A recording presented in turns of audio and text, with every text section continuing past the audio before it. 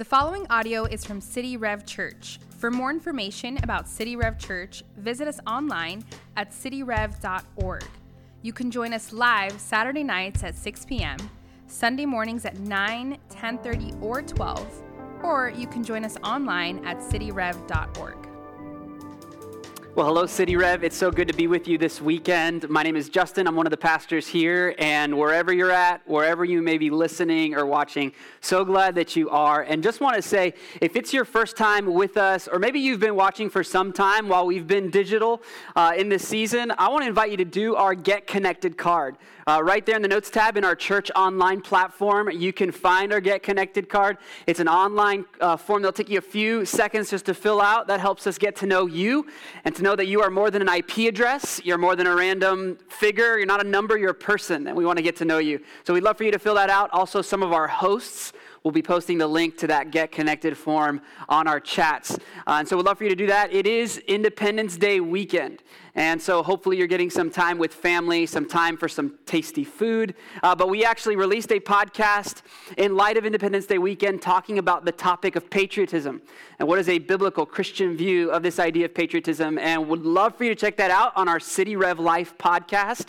You can find that wherever you listen to podcasts. But check that out, City Rev Life podcast. It'll be very, very helpful to you as you observe and remember, reflect on Independence Day and all that that means. So I'm going to start our time of Bible study here, praying for our time in God's Word, and also taking a cue this weekend, on this particular weekend, to pray for our nation. So would you join me in prayer as we prepare to begin our time of Bible study? Father in heaven, we thank you, Lord, first and foremost, for your grace towards us. Father, thank you that you love us. And Father, this weekend, we just reflect on the simple truth that we have the freedom to do what we're doing right now, to open up your word without fear of persecution or judgment. Lord, we remember brothers and sisters in Christ across the world that that's not their reality. And so, Lord, we don't want to miss the blessing, the freedom, the liberty that we have to proclaim this truth, to reveal Jesus without fear of someone coming and knocking on our door in some way. And so, Lord, we thank you for that. We thank you for the men and women who have fought, who have served to see to it that we can gather, that we can worship you freely, that we can talk about you. Lord, I pray right now for our leaders. I pray for our mayors and governors. Lord, I pray for those who are in our House of Representatives, in the Senate, in the White House, Father. Lord, that you would do a massive move of your Spirit, Lord, where those who are far off would be drawn near by the blood of Jesus. That there would be this spirit of humility and wisdom that sweeps through the leadership of our nation, unlike we could ever even imagine. Father, we need you. If there's ever a time where we needed you, it's now, Lord. And so, Lord, would you shed your grace, shed your mercy on our land. May justice roll down like waters, and let freedom ring. In Jesus' name we pray. Amen.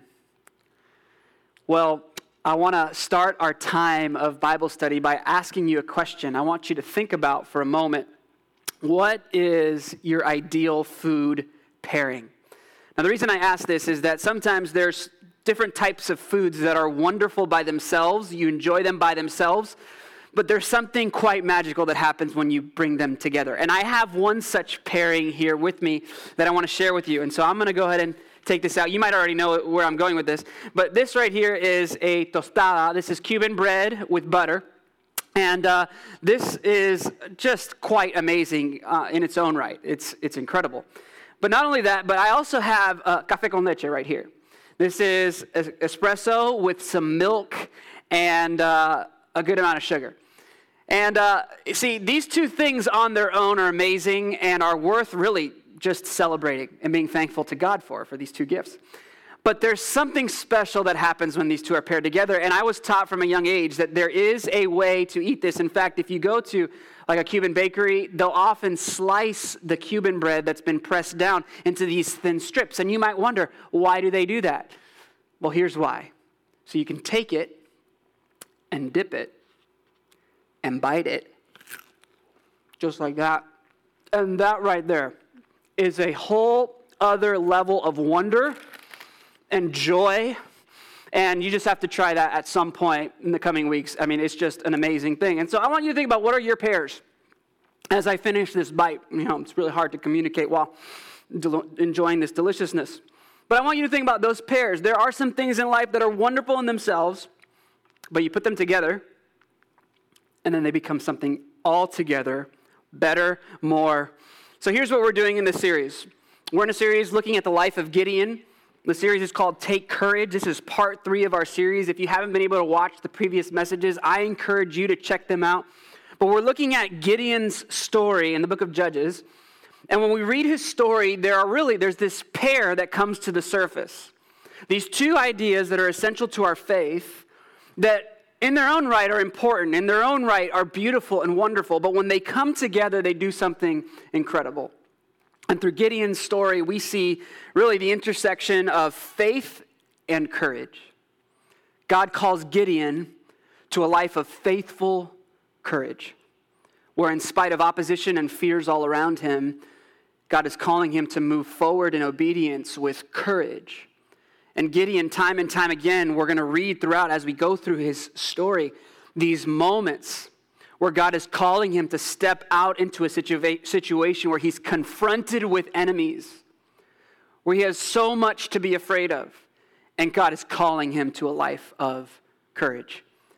This is a season where we need some courage. There are fears all around us. You may personally be dealing with a fear. You may have a family member who's dealing with something right in front of them that's reason for fear, and we need courage in this moment. And really, this passage is going to show us the way. We're going to be in Judges chapter 6. I want to invite you to open there with me in your Bible. Judges chapter 6. Let me catch you up to where we're at in this story. Gideon was someone who was in the nation of Israel. He was called by God, we find out earlier in chapter 6, to deliver the nation of Israel from their ancient enemy, from the enemy that at that time was oppressing them. They had been oppressing them for 7 years, the nation of Midian. And the way that Midian had been oppressing Israel is they had been robbing them. They came and they would steal their harvest, they'd steal their livestock. And so Israel is being just totally destroyed and taken over financially. They're in an economic crisis in Israel. And so God raises up this judge named Gideon. He calls him out. And Gideon, really this unlikely hero who's the least in all his family and the smallest clan in his tribe, Gideon is called by God to go and deliver the people from their enemy Midian. And so this dramatic encounter happens where the angel of the Lord comes to Gideon and calls Gideon. And Gideon realizes that he just saw face to face the Lord. And it's really incredible. It's what we talked about this past week. But then right after, there's this really, really interesting turn of events. Just after God says to Gideon, you're going to stand as one man to deliver my people from that enemy Midian. The first thing God tells Gideon to do is something that you might not expect him to do if the overall goal is to attack an enemy nation. Because first and foremost, God is going to call Gideon to deal with an enemy within. I want you to look with me here in a moment at Judges chapter 6. We're going to start in verse 25. Let me give you a roadmap for where we're going. We're going to talk through God's invitation to courage, that he gives us this invitation to courage. Then afterwards, we're going to talk about our struggle with courage. And then we're going to talk about how God has a path to courage. And so that's going to give us our overview for the way we're going to look at this passage. And so first, let's look at God's invitation to courage in verses 25 and 26. Look at what God's word says. It says, that night, the Lord said to Gideon, to him, take your father's bull and the second bull, 7 years old, and pull down the altar of Baal that your father has, and cut down the Asherah that is beside it, and build an altar to the Lord your God on top of the stronghold here, with stones laid in due order. Then take the second bull and offer it as a burnt offering with the wood of the Asherah that you shall cut down. In these few verses, we find out about God's invitation to courage. That first and foremost, God calls his people to a life of faithful courage. Now, when we look at the details of these few verses, It's important to note, remember, Gideon's going to go lead this nation, Israel, against the enemy Midian that's been plundering them. But before he does that, God says there's an enemy in your town. In fact, there's an enemy in your father's house on the land that he owns. There's this altar to Baal, this Canaanite storm god that represented fertility and that represented wealth and in an agrarian society producing a large harvest. And then an Asherah, a shrine to Asherah, an Asherah pole.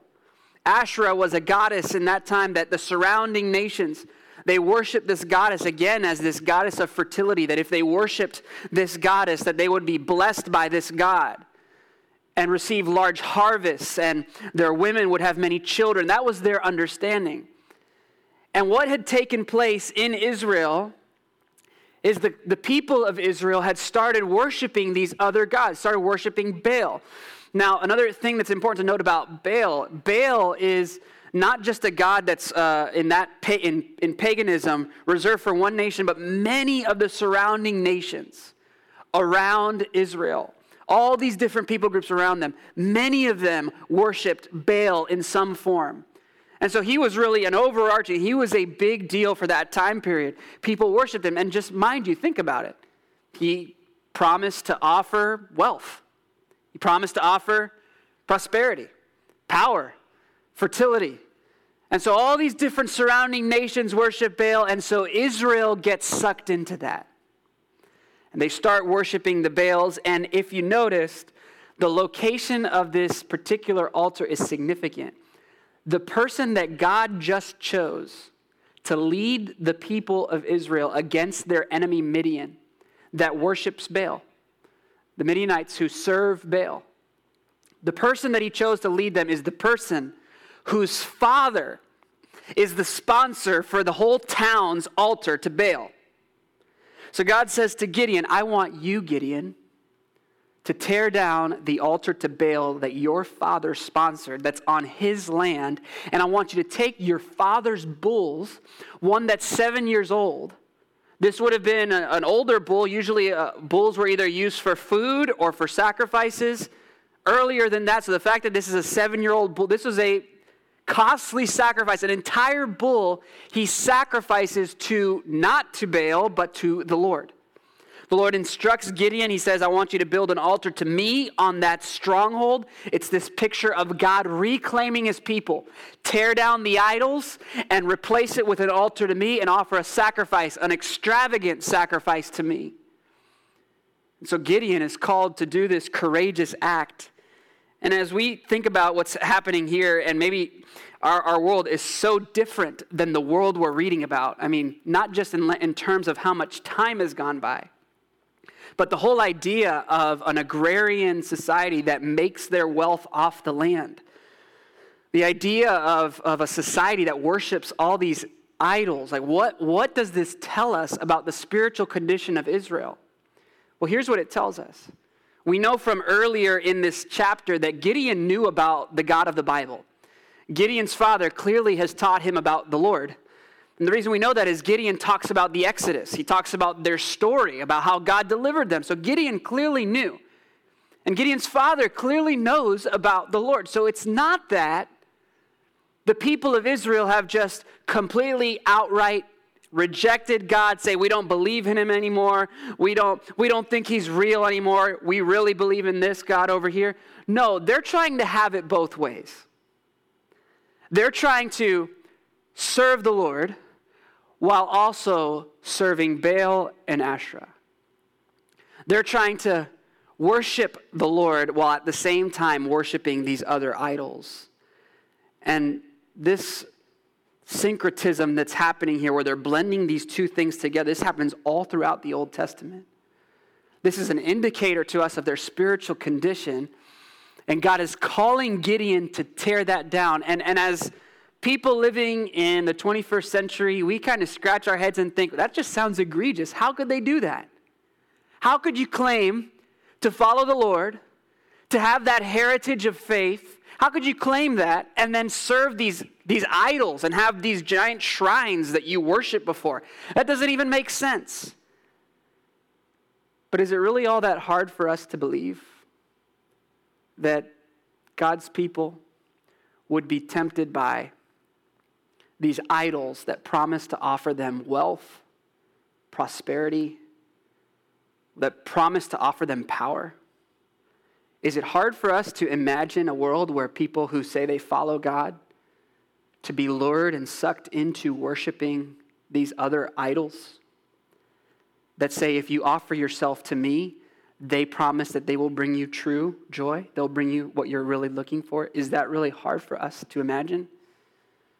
See, just like them, we are surrounded in a world that is full of idols. The idols are in the town. They're on the land. And there's this temptation even in our own lives to try and have it both ways, where we serve the Lord, yes, but at the same time we're really pursuing power, we're really pursuing success.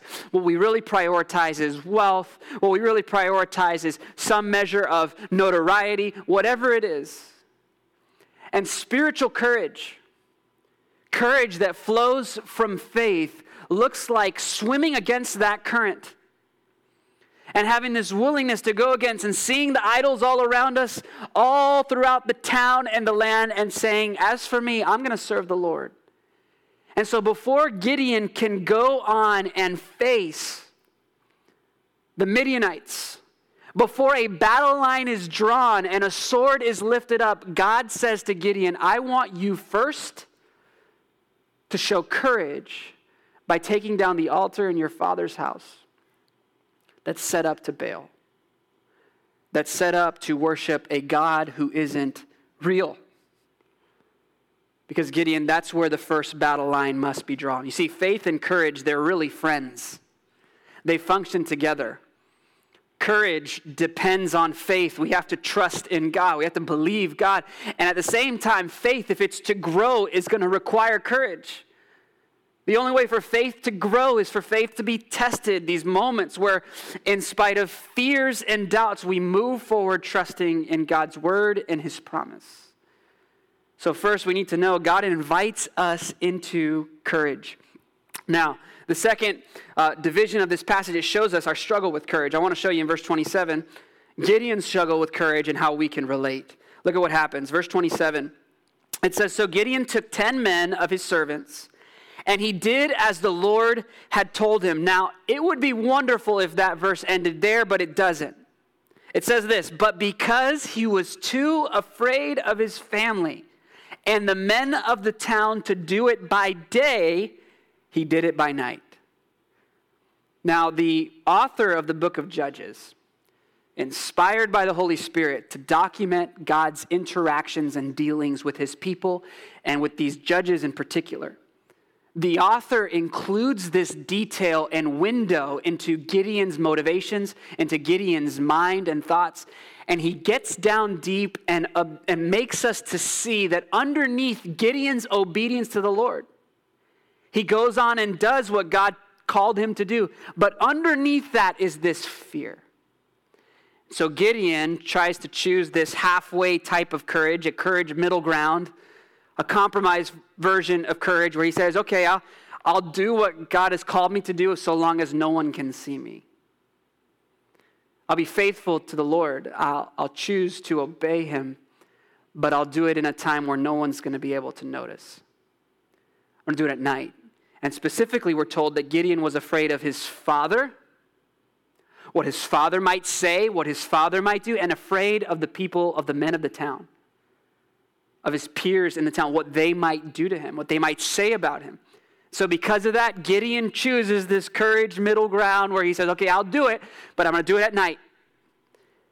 I'll be a person of faith, but I'll keep my faith private. I'll be different at night when no one sees me. And so he chooses this type of courage middle ground. You see this lack of courage that I think all of us can relate to. Let's be real. Let's not pick on Gideon. Underneath this lack of courage is that we are often more afraid of others than we are confident in the Lord. We're more afraid of what others might say or do than we are confident in God's calling on our life. Look at verse 23 for a moment. This was a part of Gideon's calling. God came to Gideon in this dramatic fashion. I mean, Gideon had just that very night had an encounter with the angel of the Lord. And here's what the angel said to him. Listen to this, verse 23. He says, "But the Lord said to him, 'Peace be to you. Do not fear, you shall not die.'" And then hours later, Gideon's afraid. Probably afraid for his life. And God had told him, "Do not fear. You will not die." It's a promise from God. And it was so dramatic. It was so clearly God speaking to him. I mean, it was an unforgettable experience for Gideon. And yet he still deals with fear. You see, we struggle with courage. We struggle with having this sense of standing up and rising above our fears to be obedient to the Lord, to trust him. And if you think of how this story is playing out, again, Gideon is going to be the judge, the one who rescues God's people from this oppressing nation that's coming and plundering them. But here's the question: how is Gideon going to deliver God's people and fulfill his great purpose that God has on his life? How is he going to do that and stand on that battleground if he's not willing to stand on the battleground of his own home? See, sometimes I get frustrated with God, or maybe you've been frustrated with God, or you feel like you're stuck. Sometimes we have this sense where, like, God, I feel like I'm stuck. Like I have these desires, and I feel like where I'm currently at is not where I'm supposed to fully be, and there's more for me, and we feel stuck, and we feel like we can't make any progress. But maybe, just maybe, before God would release us to whatever may come, and mind you, it may be being faithful right where you're at, where you might feel stuck. But perhaps before God releases you to that place where you get unstuck and you move forward in the purpose he has and the calling he has on your life, perhaps God is calling you to learn courage right here. See, Gideon had to learn this lesson of courage, and God has a special plan to see to it that Gideon learns from this moment, that he learns from this failed attempt at courage to become a person of courage himself. You know, when I think of all the times where I've had halfway courage, compromised courage, it's really an imposter on the outside. You know, you can like feel good about yourself. Yeah, I did that. But deep down, you know, it was kind of just this compromise. It's a fake. It's a counterfeit. If halfway courage or compromised courage was a food, it would be turkey bacon. You know what I'm talking about? It looks like bacon. It somewhat smells like bacon. And then you take a bite of it, and then you're just offended. You're just offended. And you see deep down, it's not the same thing. God will not allow us. He'll see to it in Gideon's life that Gideon is on the path of courage. That God brings about circumstances that's going to put Gideon's lack of courage to a deeper test. Look at what happens next. This is God's path to courage. Verse 28, here's how the story unfolds. It says, "When the men of the town rose early in the morning, behold, the altar of Baal was broken down, and the Asherah beside it was cut down, and the second bull was offered on the altar that had been built. And they said to one another, 'Who has done this thing?' And after they had searched and inquired, they said, 'Gideon, the son of Joash, has done this thing.'" Then look at what they say next. It says, "Then the men of the town said to Joash," Gideon's father, they say to Joash, "Bring out your son that he may die, for he has broken down the altar of Baal and cut down the Asherah beside it." This is exactly what Gideon was trying to avoid. The story unfolds. The men of the town wake up the next morning, presumably to go and offer a sacrifice to Baal so they could earn off the land, because they believed that Baal had some power to make them wealthy, make them prosper. And they go over to Joash's land where the altar is set up, and they notice that it's torn down. They do some investigating, run some fingerprints, call CSI. They come out, check it out. And after inquiring throughout all the town, they find out it was Joash's own son. It was Gideon that did it. Now, what we gather from this is that Gideon's father, Joash, he must have had some really important role in the town. He must have been very well respected in the town because this altar was set up on his land, and the town really centered around the altar that was set up on Joash's land. And so they go to Joash and they say, bring your son out. This mob of people, this angry group of people see this altar torn down, and here's what they see torn down. Think about it. They see their crops torn down.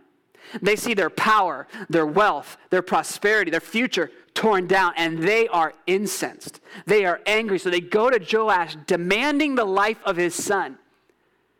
Think about the evil of this moment. These people who are worshiping idols are now calling for the execution of a man who did something that was the right thing to do, to tear down an idol. His lack of courage aside, according to God's law, this was the right thing to do, to tear down this idol. And here's this mob, this angry mob calling for his life. And we have to ask the question, what's Joash going to do? I mean, it's on his land. Clearly, he has some measure of devotion to Baal. What is Joash going to do? This is his son Gideon. We found out earlier in this chapter that Gideon feels like he's the least of his family. He feels like he's the least. Maybe something has happened in his life where he feels like his dad doesn't even care. But who knows? What is Joash going to do? Look at what happens next. Picking it up in verse 31. It says, but Joash said to all who stood against him, will you contend for Baal? Or will you save him? Whoever contends for Baal shall be put to death by morning. If he is a god, speaking of Baal, let him contend for himself, because his altar has been broken down. Therefore, on that day, Gideon was called Jerubbaal. That is to say, let Baal contend against him, because he broke down his altar. So Joash, the father, he says to this angry mob of people and says, listen, let this God fight for himself. If Baal wants to kill Gideon and take him out for what he's done to his altar, let Baal contend for himself. But if you, angry mob of people, take matters into your own hands and you contend for Baal, you fight for Baal and kill my son, well, then your blood is going to be on your hands. You will lose your life. So Joash, he's a difficult character to fully understand. On the one hand, it sounds like he's defending his son, but at the same time, we know clearly Joash has some measure of devotion to Baal and to Asherah, and so he's literally saying, hey, let Baal contend against him. He gives his son, he calls him Jerubbaal, which is ironic. It's this name that means let Baal come get him. Let Baal come fight against him. It's like Joash gives Gideon a sign that says, hey, Baal, if you want to, if you'd like to, come get me. So Gideon has this target on his back, and every single day that Gideon remains alive, and as the story unfolds, Gideon remains alive for quite some time, and he goes on to battle against the Midianites and bring victory to God's people. He goes on to do those things, but every day this Jerubbaal, Gideon, whose name means let Baal contend against him, is this indictment on the powerlessness of Baal and how the Lord, Yahweh, the God of Israel, is the one true living God who can truly deliver his people. And so in this passage, the way it unfolds, we really do see God's path to courage. God's path to courage all throughout the Bible is kind of put in this microcosm right here in Judges chapter 6. The way God develops courage in his people is by delivering his people from death to life. That's how God does it. He walks with us from death to life. He brings us to a moment where all we know to do is offer desperate prayers. He brings us to moments where maybe our life flashes before our eyes and we say to God things like this, God, if you don't show up right now, I don't know how I can move on. God, I've exhausted all my options. I don't know what to do anymore. I feel lost and alone, and unless you show up and come through, God, I have no shot. And God, bringing us to these desperate moments in him doing that, God is putting us in a place that is precisely where he wants us to be. Where all that we have, with all of our little strength, all that we can do is say, God, I am just utterly in your hands. You are all I have. If only you will come through. And it's in that place that we are set up for the miracle.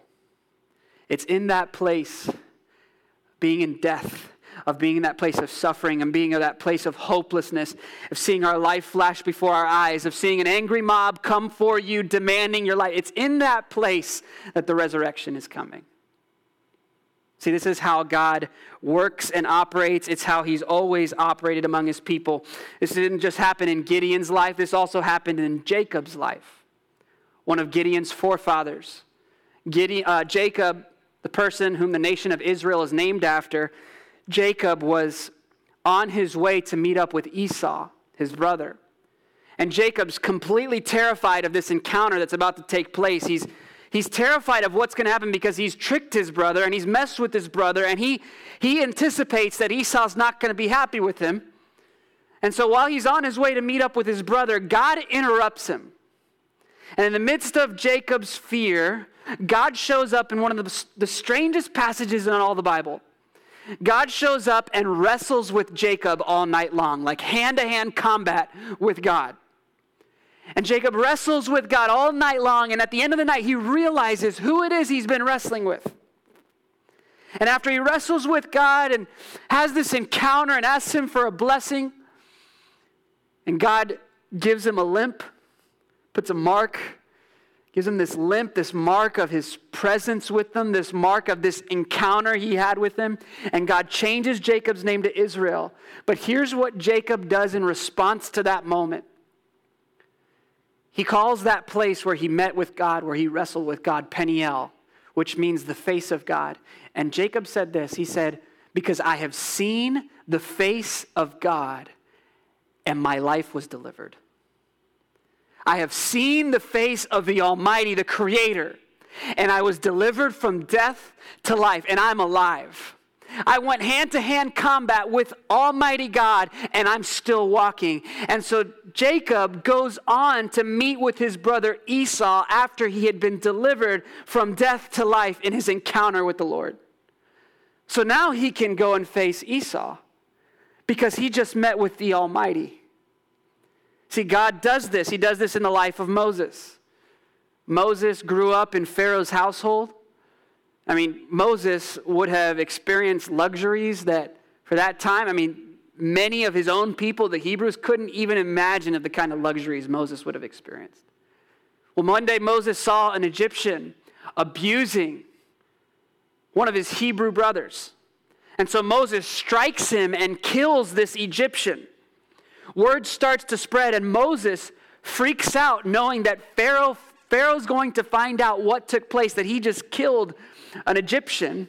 Moses starts fleeing for his life, realizing that his life is going to be taken away from him if Pharaoh gets to him. So Moses flees out into the wilderness, this person who grew up in Pharaoh's household, marked by prosperity and wealth. Now he's in the wilderness, homeless, alone, and unsure of where his next meal will come from. He flees. And years later, God meets with Moses. He shows up in Moses' life.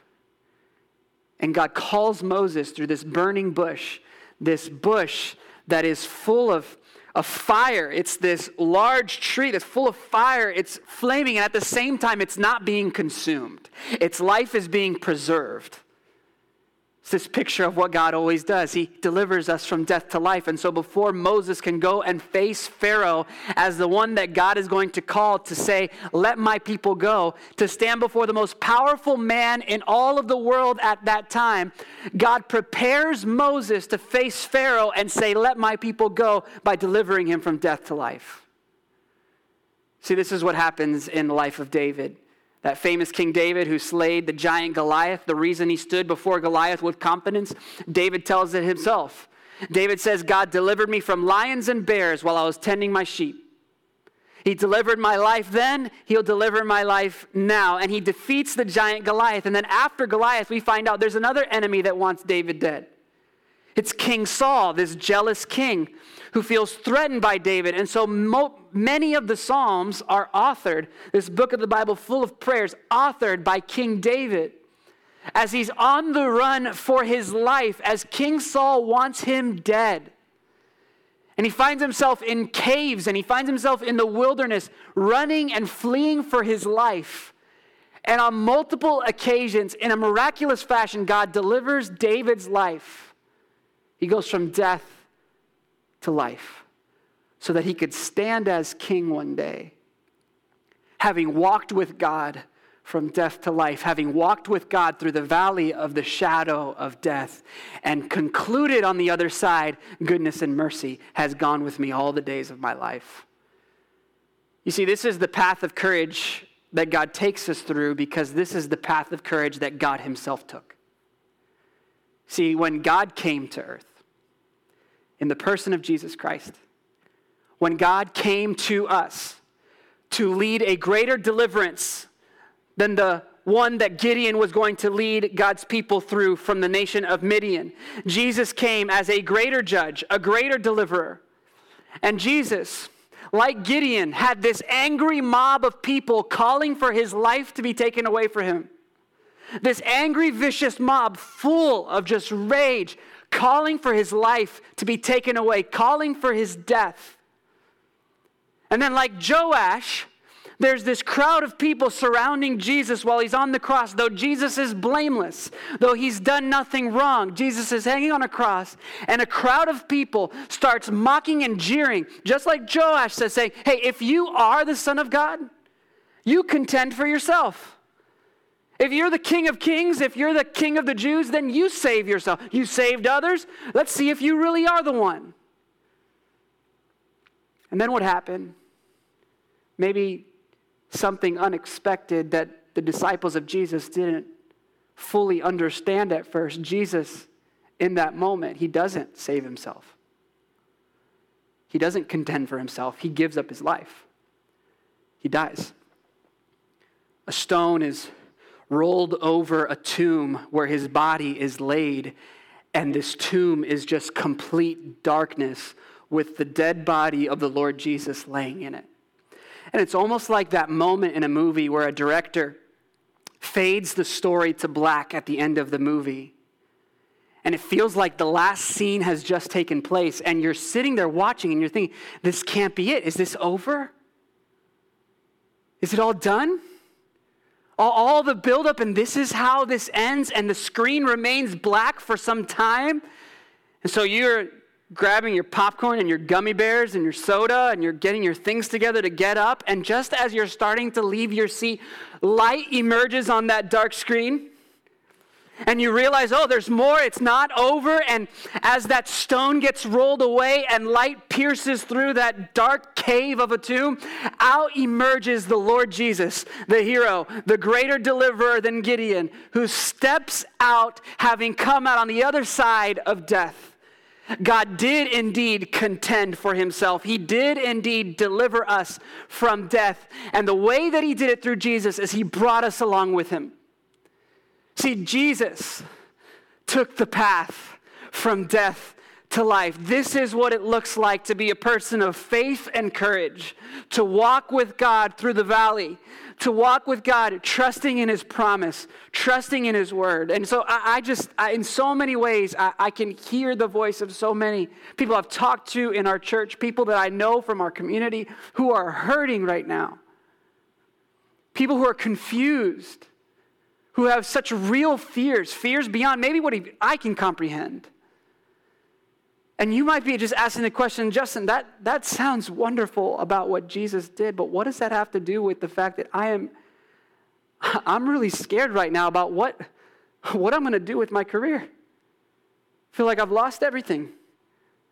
I'm really scared right now about what's going to happen in my family. I feel like my marriage is falling apart. God, I feel like I'm in this place where I don't know what happens next. I'm afraid. Maybe you're in the place of fear and you're just wondering, that's great that Gideon did that and that Moses did that and that Jesus, what does that have to do with me? I want to show you. Ephesians chapter 2, verses 4 through 7. Here's what this says. Ephesians chapter 2, verse 4 through 7. But God, being rich in mercy, because of the great love with which he loved us, even when we were dead in our trespasses, he made us alive together with Christ. By grace you have been saved, and raised us up with him and seated us with him in the heavenly places, so that in the coming ages he might show the immeasurable riches of his grace and kindness towards us in Christ Jesus. You say, what does what Jesus did have to do with my fears right now, with my life right now? I say everything. See, because Jesus on that cross in that moment did indeed give his life. Though he could have saved himself and called legions of angels to come and wreck everyone who was mocking him and jeering at him. The fact that Jesus remained on that cross, paid the punishment for our sin, and then was buried in a tomb, and 3 days later rose from the grave. Now God can say that God has made us alive together with Jesus. That we have been included in the death and the resurrection of Jesus. Notice the language in Ephesians 2. It says he made us alive with Jesus. What does that mean? That means, in a sense, that God, when Jesus rose from the dead, he made us alive. Us, like me, Justin Chades, who lives 2,000 years after these events. God made Justin Chades alive together with Christ. Maybe even say that out loud about your own name. God made you.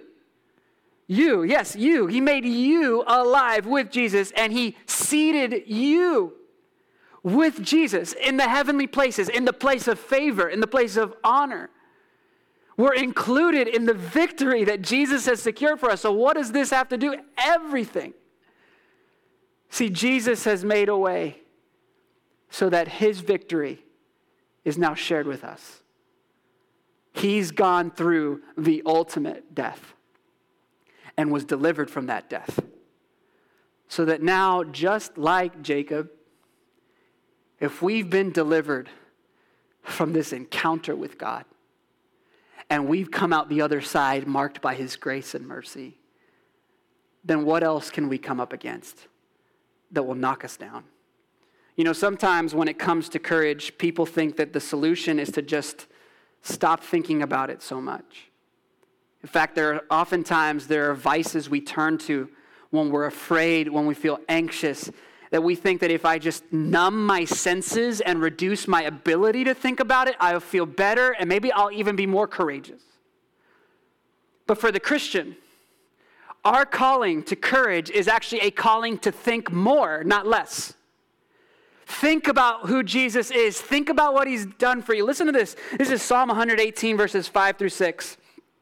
Psalm 118, he says this, out of my distress, in my desperation, in this place of hopelessness, I called on the Lord, and the Lord answered me and set me free. Then listen to what he reasons from this.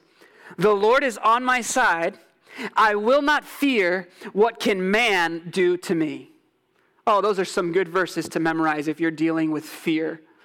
If you need some courage, this person, this writer calls out to God in their distress, in that place of desperation. Calls out to God and God speaks. He answers. He responds. We have God's response in his word. And this writer concludes, God is on my side. And if he's on my side, I'm not going to fear. And I'm just going to ask the question, what can man do to me if God is on my side? If God is for me, who can be against me?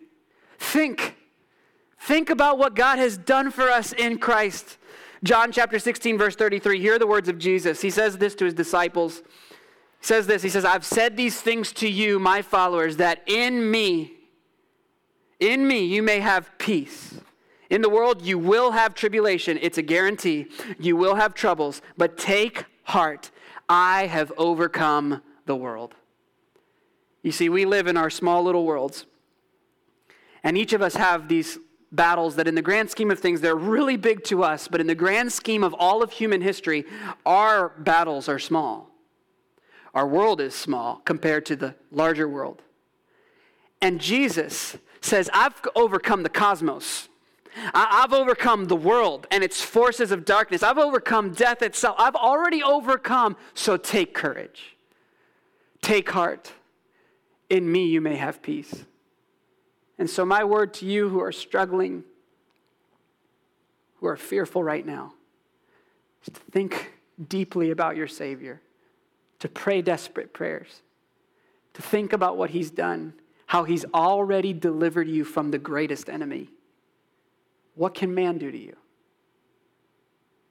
Jesus has offered you his peace right there in the midst of tribulation.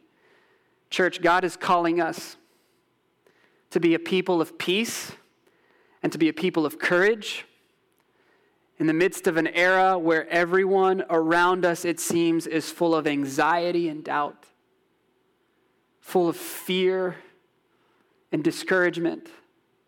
You see, when faith and courage are coupled together, we take faith, this trust in God, this confidence in his word, and we take that and accelerate it to courage, where we believe God's promise more than we are scared of the lies of the people around us or the threat of the people around us or our circumstances. When we take faith and courage and we bring them together, truly we can be the people God has called us to be here in this city. As we don't want to settle for a compromised form of courage, a privatized form of faith. No, we want to be a bold and courageous people that lifts up the name of Jesus here in our city, that he might be lifted up, that God might do something incredible through us.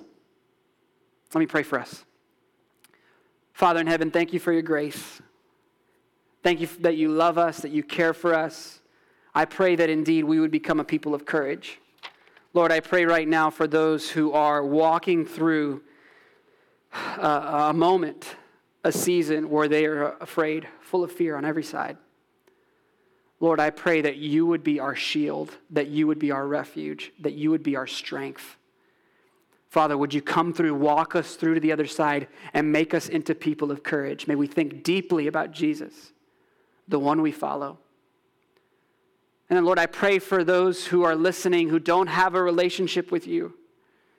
God, for those who may be listening because someone invited them to listen, but they've never trusted in you as their Savior, Lord, would you right now just help them to see and to hear the incredible grace that you have towards them in Jesus.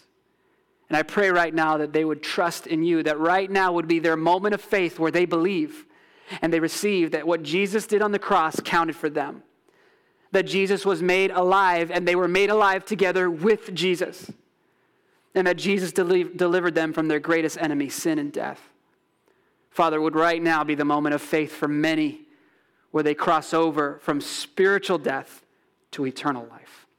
We love you, Jesus. We pray this all in your name. Amen. If that was a decision that you made just now to put your faith in Jesus, there's a place that you can click that says, I'm raising my hand. I want to put my trust in Jesus. And here's what I want to just encourage you to do, to exhort you to do. That is the greatest decision you could ever make in your entire life. I want to encourage you to go to cityrev.org/faith. At the conclusion of the service, or open up another tab, go to cityrev.org/faith right now. There's a very brief form, and here's what we're going to do. We just want to send you a Bible, a free Bible. We want to equip you with God's word. We want to connect with you and share with you what it looks like to be on this journey of following Jesus. Now, we're going to continue our service here in a moment where we continue to worship God through song. And so wherever you're at, wherever you're listening, watching, I want to invite you to prepare your heart to sing, to praise God through song. And so let's go ahead and worship God together. Thanks for listening. For more resources and to check out other teaching series, please visit our website at cityrev.org. If you would like to speak to somebody about beginning a relationship with Jesus or ask any questions you have about this teaching, you can email us at podcast@cityrev.org.